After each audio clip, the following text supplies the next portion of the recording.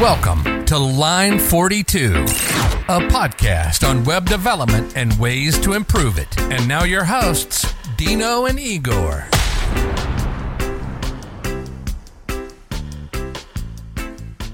It's episode 2, Imposter Syndrome in Web Developer. So let's go over that topic a little bit today. And first we'll share a brief example of how we experience the imposter syndrome. So Dino, it's your take. Oh, hi guys.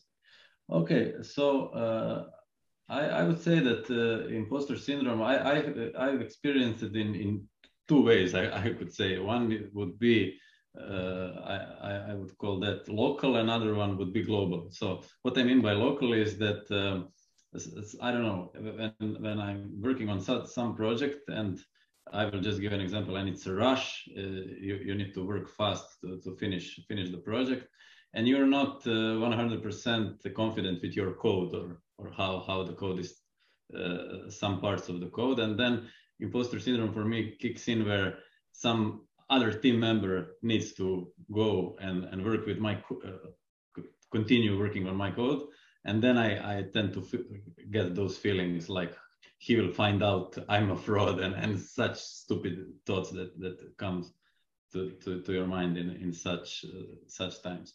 And what I mean by global is that sometimes I have a feeling, oh man, I'm not in the right industry. I mean, these days it's really rare, but when I started, maybe first 5 years, yeah, I remember that.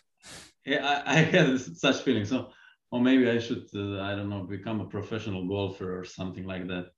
So that's how I'm most experienced. Those would be my examples, I would say. Yeah. I mean, that's pretty common, I think, when we work with other developers and stuff like that. And I think a lot of people experience imposter syndrome where when they try to apply to a job or something like that, or work with a client, for example, when we work on Codable and stuff like that. So when we estimate a price and we then think of it like, should I really charge that much or not? But actually, you definitely should, because that's where the imposter syndrome kicks in, because we forget about the time we spent on learning something. And in other industries, such as, I don't know, when you are in maritime industries, when you are on a ship for several months, you're fine with being paid for $10,000 and stuff and such like that per month. While here, you'll definitely experience the syndrome because we are at home, we are comfortable where we live, where we work. And so sometimes as a developer, the work does not really feel like work. It feels probably like a hobby, more of it like a hobby than work. And so we definitely feel like we maybe should charge less or not. But yeah, for me, it's not. But that's my example of how I usually experience the imposter syndrome, where I present my work and then I feel like maybe I'm not really an expert here, but we are all learning as we go. So definitely that's something that we need to tackle in ourselves. Yeah. And I just want to mention one more thing, that it's I'm sure that this happens in other industries, but I think that in software engineering or web development and stuff, this is really mentioned the most. I don't think some other branches, some other work is has that, but I think that's related to how developers are. Most developers have some similar character traits, and that's why because we talked about that also in the first episode. I think so much stuff is needed for web development, and so much stuff changes all the time. So I think it's natural because of that for this to be recognized, because I really tried to find some examples in other areas, and really it's not mentioned anywhere outside of tech industry. I would say it's really very really odd, maybe. Yeah, because we have this opportunity to learn and actually build a career out of a laptop that costs maybe $1,000. And that's everything you need. Actually, you don't have to need you don't need a college. You don't have to go to school for that, although it's definitely much easier if you go there and learn something else related to web development and such as algorithm and stuff like that much sooner than you will need them in practice. So you're prepared in a way. But definitely here, where we also, there's a lot of sharing publicly, and you get all that knowledge free of charge. So that's because that's a reason behind the imposter syndrome that comes in our head when we think about it. And that also happens when I know I write a lot of tutorials. At least I try to. So when I try to share something, there's always a little bit of that syndrome that comes in place where I want to share it, but then I think, should I actually share it? Should people read what I've written? Because maybe I have done it in a completely wrong way. I've written it, I coded, I put the code out that's not actually correct. Maybe I think it is, but there are a lot of other people that are much more experienced than me. So it's always that little fear of if what will happen to me or my online presence if I'm wrong. So how do I handle that? Well, basically you need to learn how to not care, and that's really hard. Not in a way that's harmful, of course, but in a way that people have been wrong before, people will be wrong. And actually, if I post a code that's not 100% correct and has some glitches or bugs, and that actually happened to some of tutorials that I did, people will comment it, people will get in touch with you, and you'll learn in both ways. You will learn from your readers, you will learn from that experience, and you will learn that it's fine to make mistakes and just push it out. Even with software, you don't have to be a perfectionist. The code doesn't need to be perfect. The product doesn't need to be perfect. It just needs to go out in a functional way, of course, and then the feedback will make everything better. So the feedback will make you a better developer. The feedback will make your product better, and the tutorial course or anything like that. So in a way, you need to just, like Nike says it, just do it. You just need to do it, and then you'll see nothing bad will actually happen. Yeah, I agree completely with what you said, and so I can maybe just give an example of how I usually handle that situation. So I'd say that I've given an example of local and global. I think that it depends on what kind of, if it's really something that's bothering you constantly, then it's another picture. I don't think we have time to discuss now, because that means this is really taken over your behavior and stuff. But we are now talking in terms when you have that feeling, but you still are able to control it and work with it. And I think that you said really well, and I will just try to expand on this a bit. It's it's to rationalize. I think that's the key thing. But the first step in my view is to be aware that it is happening.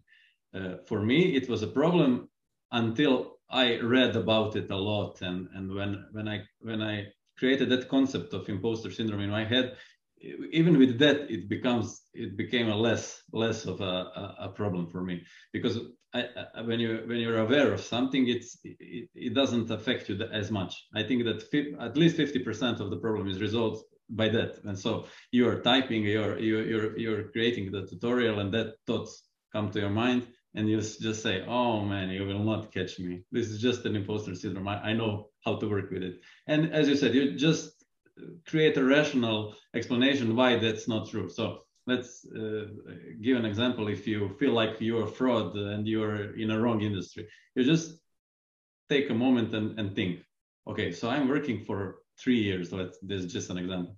I worked for 3 years. I resolved most of the tasks I worked on. Some I said I don't know, somebody else take more experience took over. Okay, sometimes one of my superiors or stakeholders had some complaints or some things that needs to be changed, but I did that, and in the end everything went fine. So that's the perfect example of how to handle it. You just explain yourself, hey, I'm okay. I was okay for all these years, nothing happened. So, and that's how it helped me personally. I always, if I would notice that I'm struggling with that, I would take a pause and just have a little chat with myself, and that's usually how I always was able to exit that state. But as you said, you just keep doing, and the more you do, it's less. I mean, with experience, with years of experience and experiencing the syndrome, you actually, after some time, you actually know what's happening and you understand it, why it's happening, and then you can actually, as you said, when you recognize it, it's much easier to handle it. And I guess as we have all the years of experience in this tech industry as web developers, we are constantly improving our behavior as developers. So we know that we stand by our code, for example. So that imposter syndrome is much easier to handle when it hits you. Yeah, for sure. I would say that experience, like with anything else, it comes, it helps a lot with.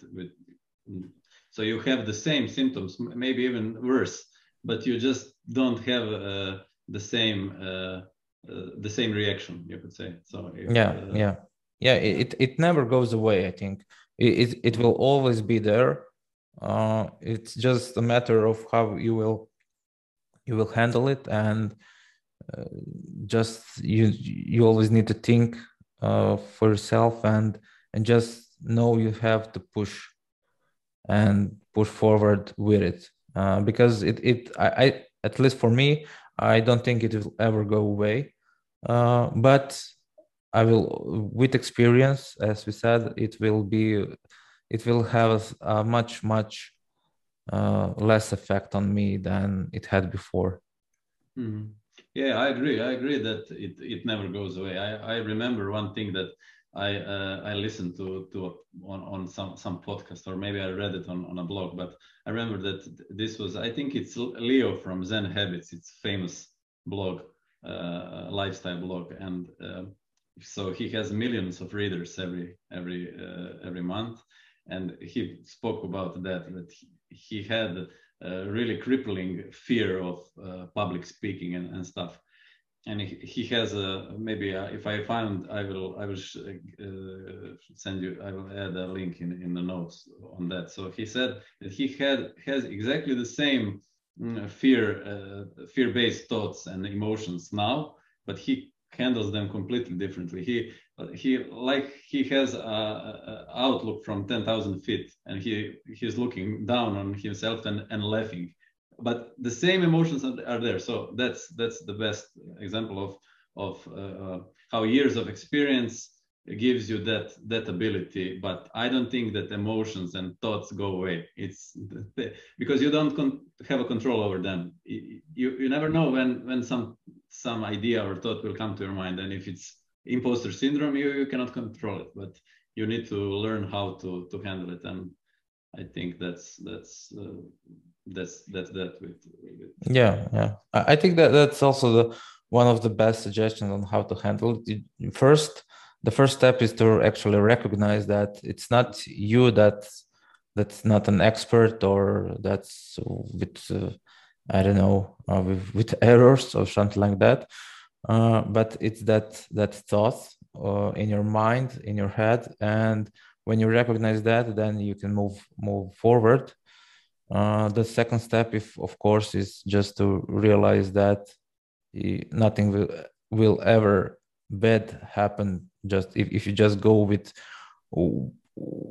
the code or with the product or with whatever else, whatever else is the reason why that syndrome has come to your mind, and that's it. Those are the two steps I can suggest to take, because other than that, it's just moving forward and push it. And with years of experience with that syndrome, you will easily handle it in the upcoming years.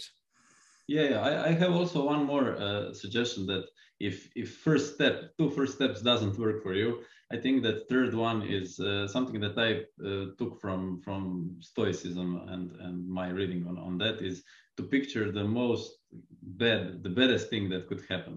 So, okay, if that doesn't help you, you say, okay, what is the worst thing that can happen from this situation? Okay, they will find out my code is bad.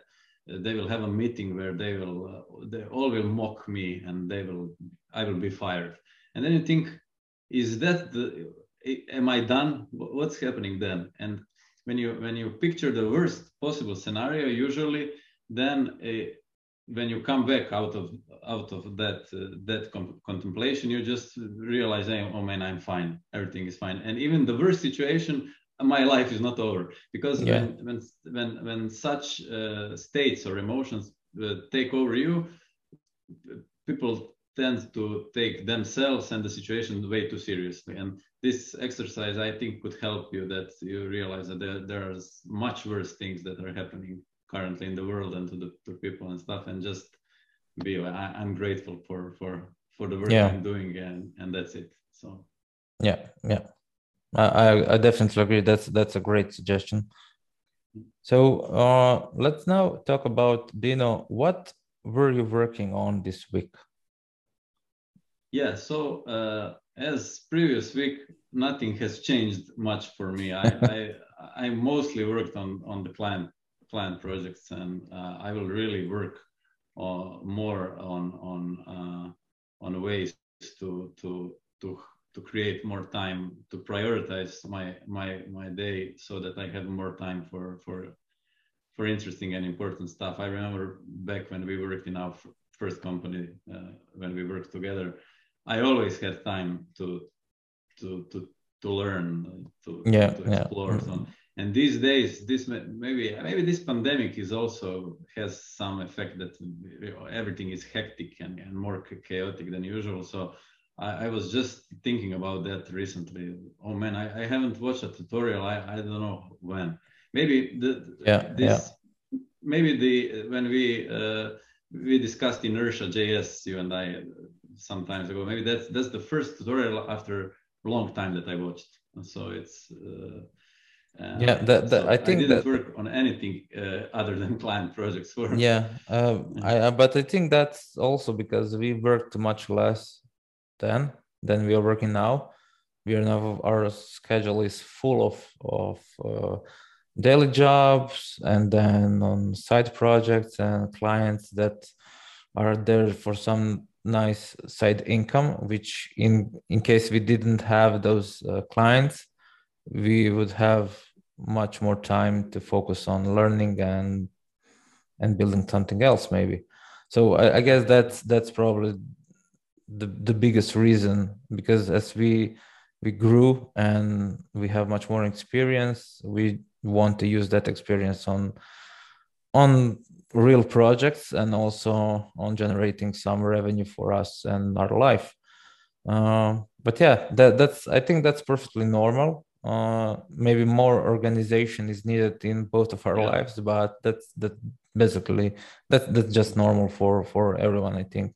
And for me, what I worked on this week, so I worked on a client project where I built a team, a homepage for it, and I actually went with the CSS grid. Even though I used it before, I wanted to use it now and see what I can do to rearrange the whole layout per each breakpoint. for the responsive effect, and it was quite cool. Although it definitely it has required me to view all the three breakpoints that we had there, and then first sketch the layout by hand or in my head, and then decide how the CSS grid could help me here, and even if it's even possible to create it. So yeah, that was an interesting experience for me. And then yeah, I focused a little bit more on Laracast. So I finished almost finished with the view course. So yeah, I'm almost ready to build in public for our new SaaS project, which we'll talk in one of the future episodes. Definitely. Yeah, cool. Yeah. Cool. Do you have anything interesting to share also?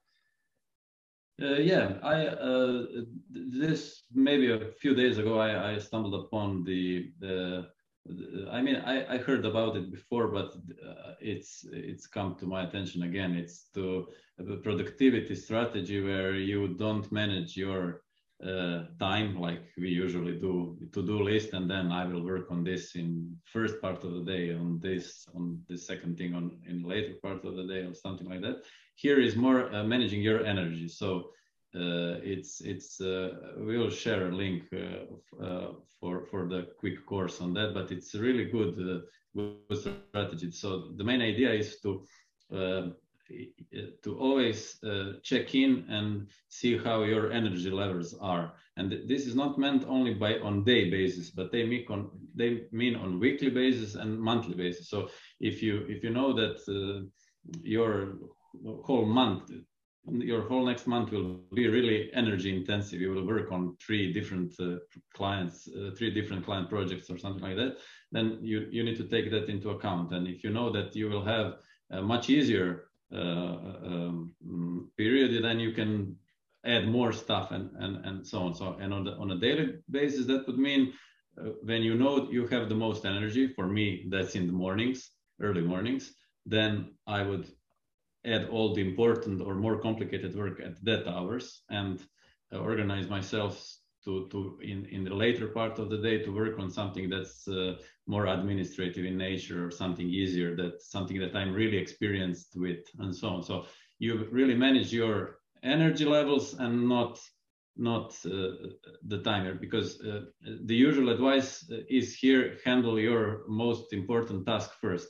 But if you're not a morning person and you're really tired in the morning, it doesn't make sense to do so. It's better to do it in the afternoons, if then you really feel good and your brain is good at. So it's more of knowing yourself and figuring out when you are at your best. Yeah, when you can get into that zone we all want to be in when working.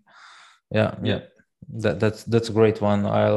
Will post the link in the notes. And I also have a podcast also to share. It's called the Bootstrapped Founder Podcast. I stumbled upon it 2 days ago, and I don't really know how I missed it before, because it's a great one. It's talking about building in public, about Twitter, about growth, about managing the products and stuff like that. And the host of the podcast is also the author of the book Zero to Sold, which is also a great book on how you can create a company, create a product, and from nothing, and then even sell it, because he actually has done that. So he's talking about from his experience. So yeah, that's it, what I wanted to share. And I think that yeah, sorry. No, I said this podcast sounds really cool. I will for sure check it out myself also. Yeah, definitely. We will need to listen a lot of episodes for our SaaS project.